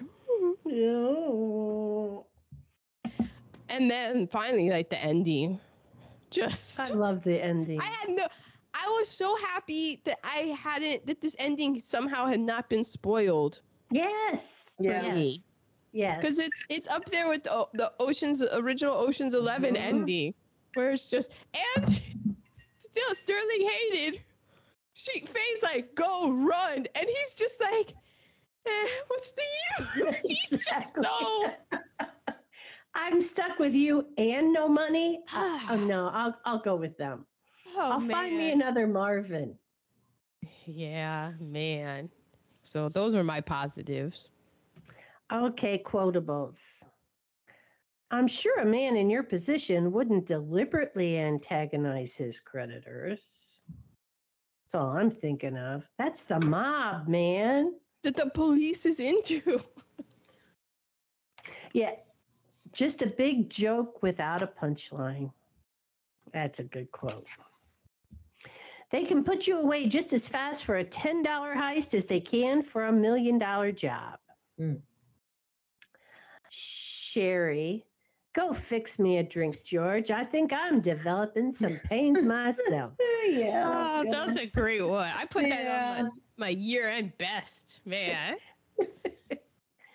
I often thought that the gangster and the artist were the same in the eyes of the masses. They're admired and hero worshipped, but there is a present and underlying wish to see them destroyed at the peak of their glory. Mm-hmm. I have say it, Tiny. What's the good word? And he said, as always, having a ball. I know. It's like the living the dream. Well, wasn't it in the morning and he was just drinking at the bar? I'm like, he's having a ball. Yeah. Play it smart, stay in character, you'll have money. That's not always true. Don't you drink too much beer, Mike. You know how it leaves you the next day. Feel that? And those are mine. I have, you'd be killing a horse. That's not first-degree murder. In fact, it's not murder at all. In fact, I don't know what it is. What is it? It's murder. Murder? That is murder. I mean, yeah. Here's my thing. I think horses are weird, but I don't want them shot. I can appreciate them, but I don't know. There's just something about horses to me that they're so weird. They're just all that mass on those little those little legs. Yeah, they're so delicate. You break your leg. They really when I found out that when you break your leg, if I'm a horse, speaking as a horse, when you break your leg, you're just you're dead. Yeah. As someone who was glue factory. I fractured my foot, and I was like, if I was a horse, they'd kill me for this. Mm-hmm. But it actually makes sense because it's how, evolutionarily speaking, it's how they are able to do what they do, be so the fast. Between a thoroughbred and a Clydesdale. I'm also talking about just horses, all horses, how they're built. But if you see the Clydesdale, their ankles are very similar to your mother's. I mean, they have substantial ankles, so they can do the hard work. But if their ankle breaks, they're still being put down. So I just always think that's always weird. And when I was in second grade and I had a classmate who was into horses, and she almost died because the horse stepped on her. And I was just like, yo, why? They're such huge it's more of a respect kind of thing. But they're so strong and powerful and they can just kick you. And then, so I've always been like, horses are weird to me. I'm respectful, but maybe I'm kind of also scared of horses. I appreciate their beauty, but I'm also really high up there. I was not comfortable on the horse. I haven't ridden on a horse, but I remember I rode on an elephant. Oh, at the zoo. At the zoo, yeah. And their hairs were so thick. On its skin, I remember looking down and you think it's a hair, and it was a hair, but it was just the thickness of a quarter, at least to little kid me. I was just like, that's their hair? It's so thick. That's one hair? I thought I had hairish. Yeah, I missed everything about the race because I was just looking at their skin and be like, that's their hair? What? What do I have? Oh, I love this. This is an example of the dialogue. He says, all right, sister, that's a mighty pretty head you got on your shoulders. You want to keep it there or start carrying it around in your hands? And then she replies to that, maybe we could compromise. Put it on your shoulder. Yeah. She had That'd be to come nice, back to don't you? everything. Yeah. You know? Yeah. It's basically like, I'm going to tear your head off. It's like, well, do you have to? I'm a businesswoman. Yeah. You're a businessman. So, those are my quotables. Okay.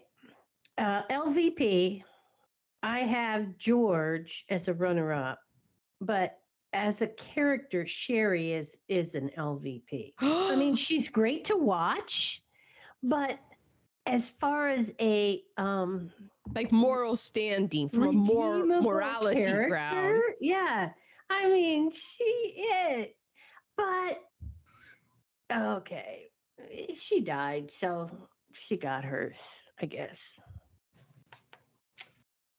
LVP, right? Mm-hmm. Yes, ma'am. I had doing everything for the money. Yeah. My man just get out of jail and he's like he's not even gonna spend the night at home once before he's back at it.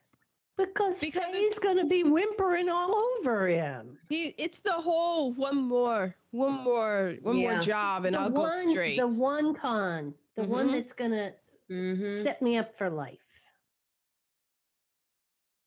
I have honorable mention me, because I kept getting so distracted by the frames and the beauty of the shots that I would completely miss what was being said. I would be off in my own head, like, look at the shadow, oh my gosh. And then I would have to rewind it. So this is the most I've ever rewound a film, because we would get to the end of the scene and I'd be like, wait, what just happened? So this is one of those times where, because my mind would wander, if I saw this in the movie theater, I would have just gotten lost. But because I could be like, wait, that scene ended. Do you know what's going on? And I would be like, no, I do not. And then I would rewind it and watch it again so that I could really follow it. And I was so thankful for that, because it was so well worth it. Because then when I got to the end, I knew everything that was going on. Because I would catch myself and be like, you went off on this mental tangent, as anyone who listens to this podcast knows. And I was able to like reel it back in so that I could follow everything. And I'm like, oh, okay. But my real LVP is Johnny. Okay.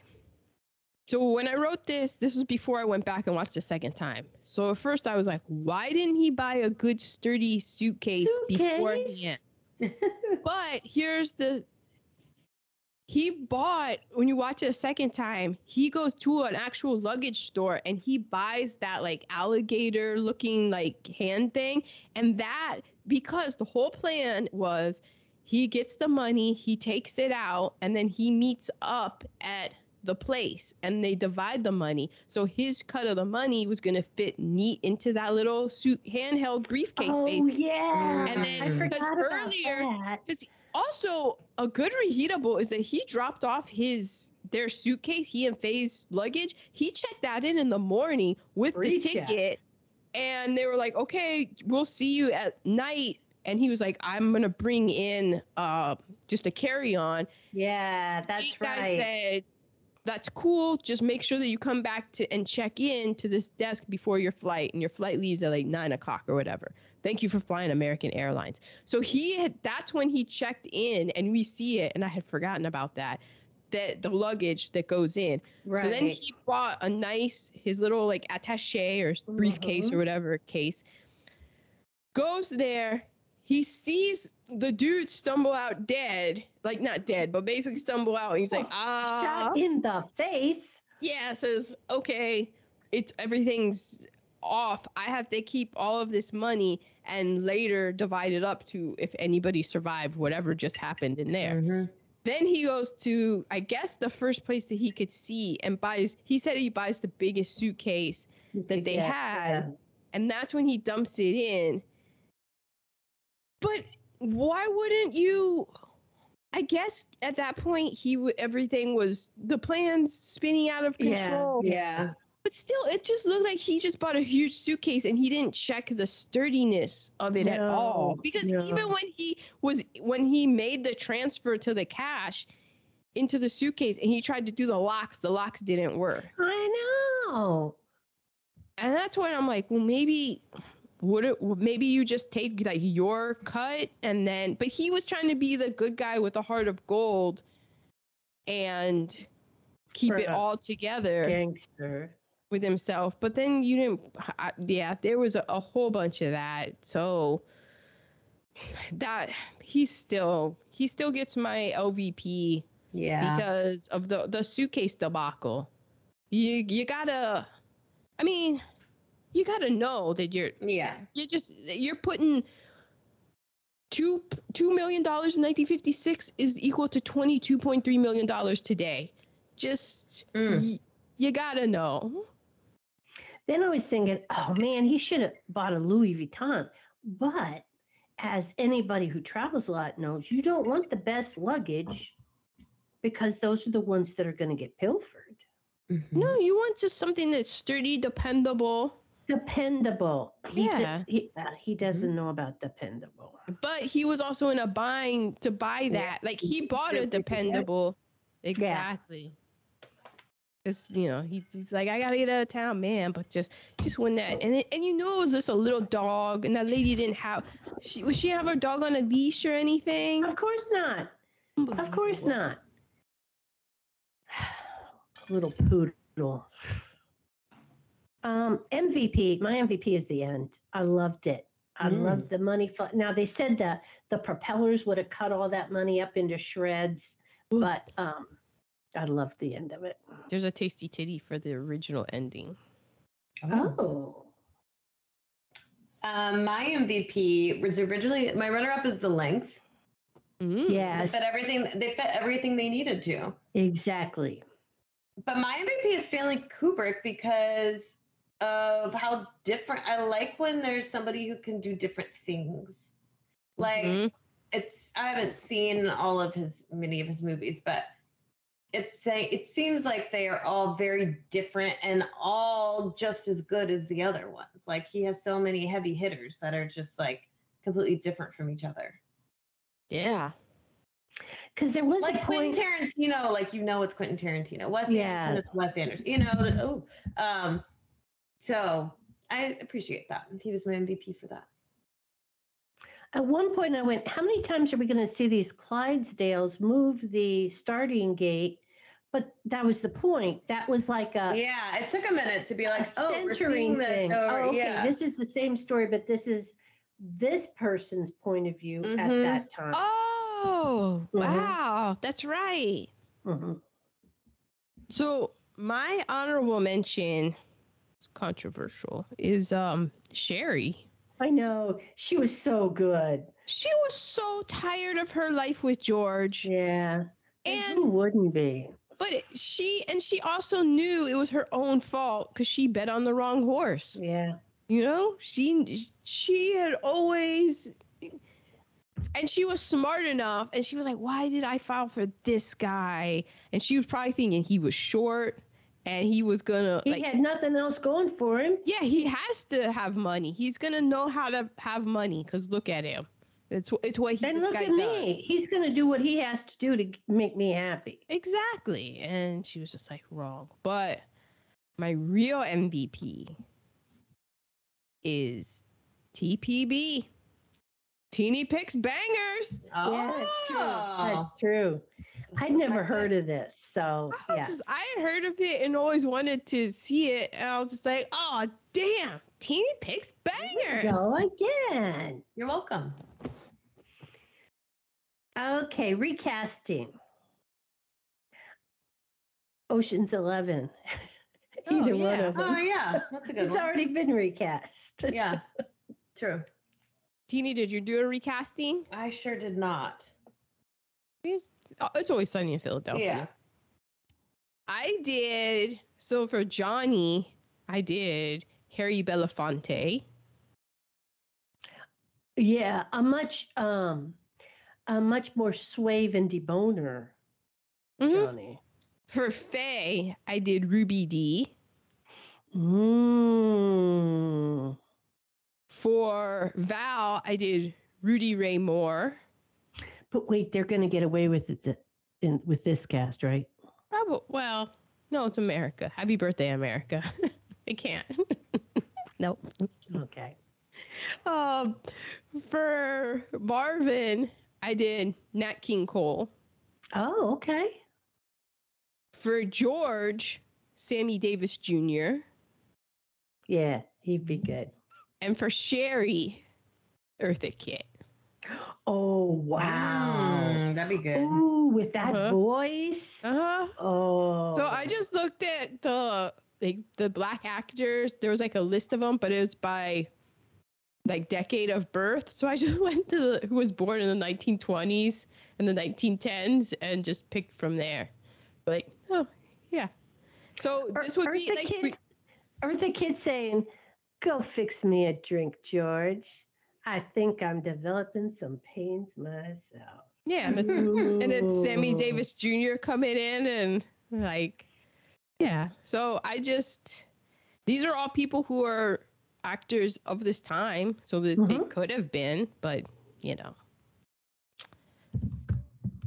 And the parking lot attendant would be Rodney Dangerfield. I get no respect.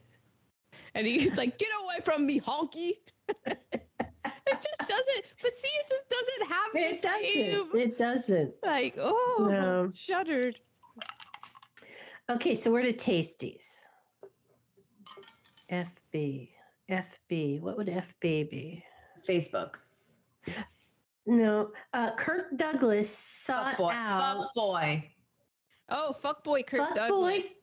Thank you, Christine. Fuckboy Kirk Douglas sought out Kubrick for making his 1957 film Paths of Glory after seeing this. Which I'm interested in Paths of Glory. It was, as we've said, a huge influence for non-linear films because it didn't start at the beginning and go linearly to the end. You kept jumping back and forth by people's perspectives.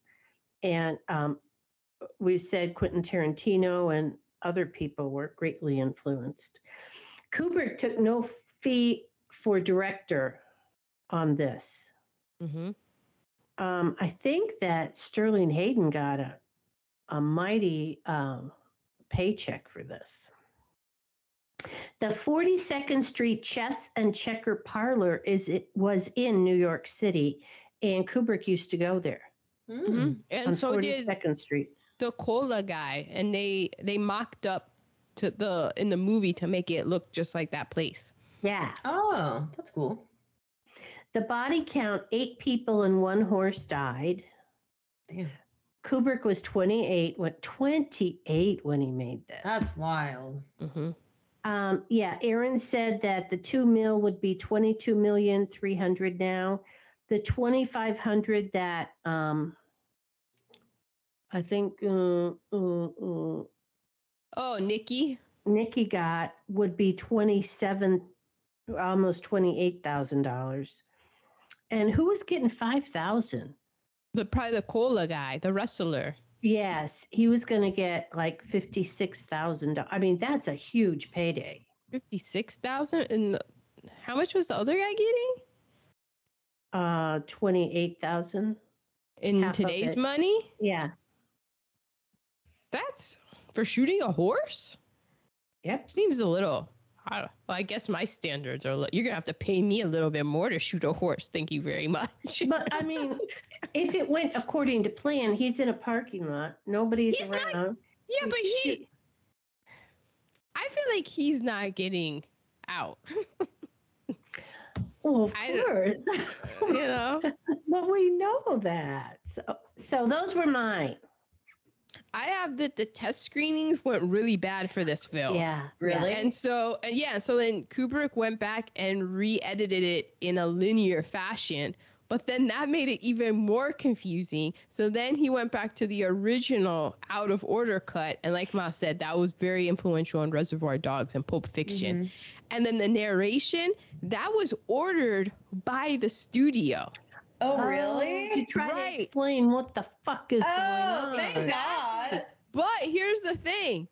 Kubrick hated the idea. Oh, well, so if you really listen to the narration, much of the information that the narrator is providing is false or mistaken. Oh, really? Yeah. Oh, shit. And now I want to go back and rewatch it. Yeah, because there's a lot of stuff about the race number. Race, is it race 6? Is it race 7? Yeah, maybe that's why it was so confusing. Mm-hmm. And there's a lot of things about like the different times when really the only time that matters is I think like the 4 p.m. Right. 4 o'clock, yeah. Mm-hmm. Because he just didn't want, but the studio was like, no. I'm guessing after they were like, no, now you have to go non-linearly, and now you have to, yeah. It like you said, he took no fee for the film because the budget was $320,000, and United Artists put up the $200,000 of that. And I forget the guy. So Kubrick met, wait, I have it. He met this guy, the co-producer of it, James B. Harris. So James B. Harris had a distribution company, and I think he sold it, and he was kind of looking for his, like, another, the next big thing, I guess, if you will. And he ran into Kubrick. They were playing chess. I don't think they were at the 42nd, that place. I think it was more of like one of the park, like if you watch Searching for Bobby Fischer, like a chess, that's at least how I picture it, but this could be wrong. And he started talking to Kubrick, who was a young man, and he was really struck by how smart and intelligent and creative Stanley Kubrick was. And he was like, I am hitching my wagon to this guy. So he and Kubrick formed a partnership, and this was the first film of their partnership. So basically, Kubrick said that he wanted to make films that were good but were also cheap, and he said that that wasn't an incompatible thing. And so Stanley Kubrick would work on making the film, and the other guy will work on getting the money. So he raised the extra $100K or whatever to finance the film, and he let Stanley Kubrick do what he wanted to, because he knew that it wasn't, at least at this time when he was young and didn't have a name to him, right, he would get it into budget.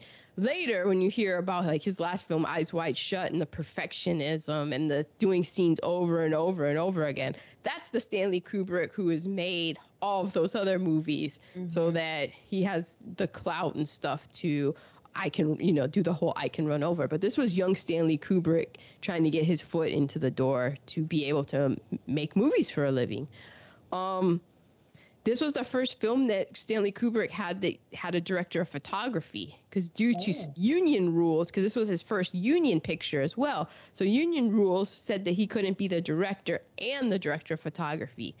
So he and Lucien Ballard, the cinematographer, clashed a lot. Because remember, Stanley Kubrick was a photographer. Right.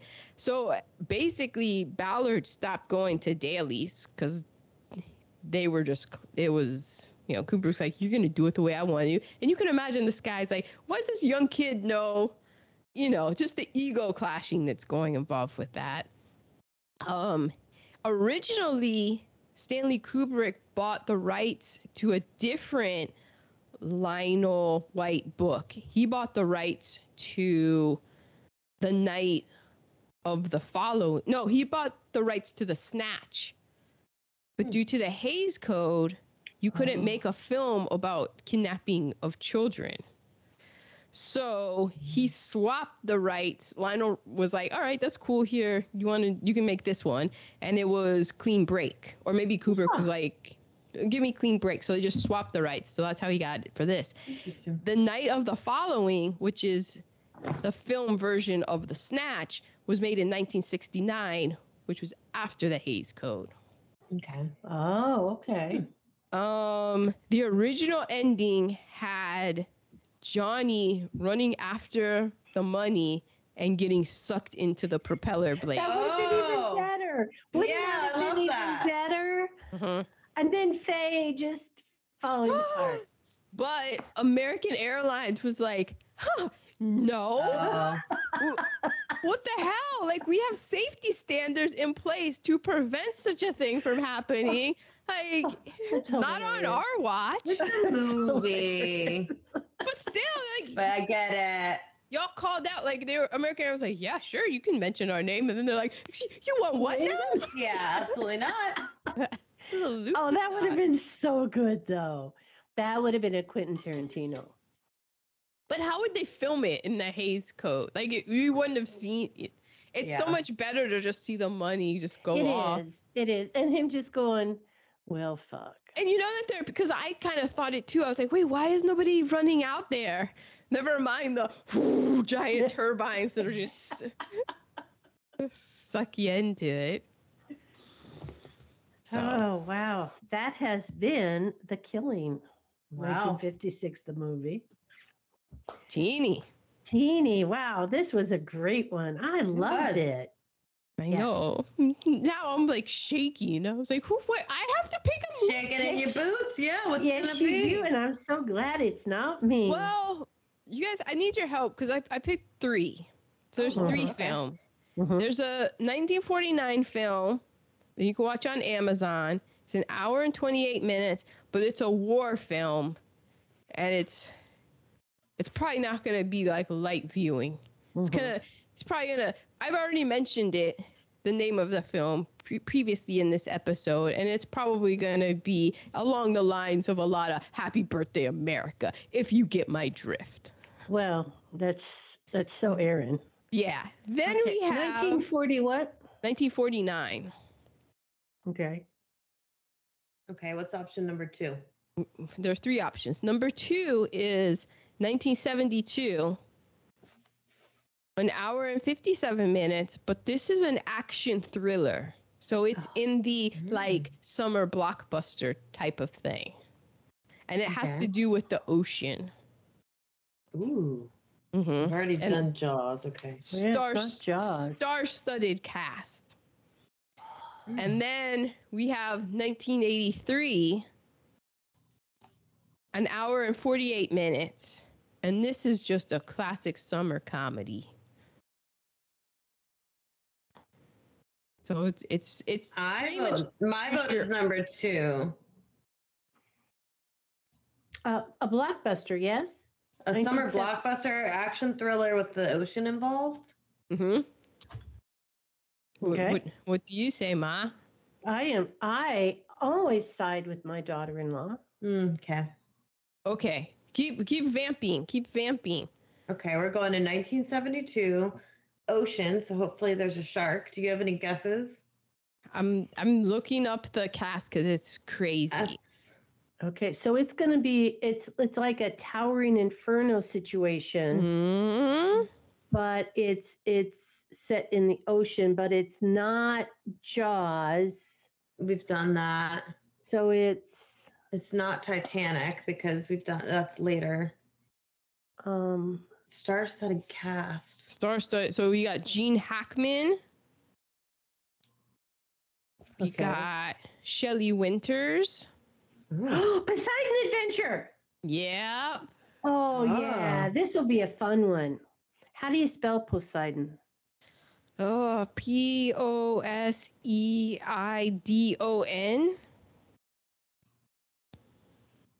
Yeah, I remember this one. This is, okay. Yeah, this was when, like the Towering Inferno, Poseidon Adventure, you threw all the huge casts to it. I mean, it's basically like the Titanic, right? It's this huge ship and it's sinking. And it's going to be okay because when we go to the beach, we're not going on a ship, so we don't have to worry about that. Yeah. Because Shelley Winters used to be a swimmer. Now, her character, And so she could hold her breath for a long period of time, which is needed to get from one place to another. I remember that. Oh. Mm. Oh, fun. Yes. Let's do a blockbuster. Fun. Yes. And let's dedicate this, The Killing, to Ruth Stone. Dedication. The Killing. The Killing. No, not because of that, but this episode with all our love. Here. There we go. Well, okay. This has been The Killing, which is film noir. I mean, could there be a more Gone with the Bushes thing? And now we're going to go to, it's not going to be film noir, but it does get a touch dark. Oh, you think? I think it was a couple of summers. I always wanted to do this movie because it would be on Sling and just putting it on. And I was like, oh, we have to do this at some point. So it's just a nice summer, like just. Yeah. On vacation time, not so fast. Gene Hackman, Shelley Winters, Ernest Borgnine, I think is also in it. I think he is. Oh, there are some others in there too. Mm-hmm. Well, listeners, we hope you enjoyed this episode of The Killing. We strongly recommend you watch it. Not even an hour and a half. Oh, it just flies by so fast. And yet you're still, you know what, though? It might take you 2 hours because you might have to rewind. Yeah, you might have to rewind. I guarantee you're going to rewind that conversation between Marvin and Johnny. This man just... What? Exactly. You know, wrapping up Pride Month. Mm-hmm. Well, there you go, listeners. Bye-bye. Bye. Bye.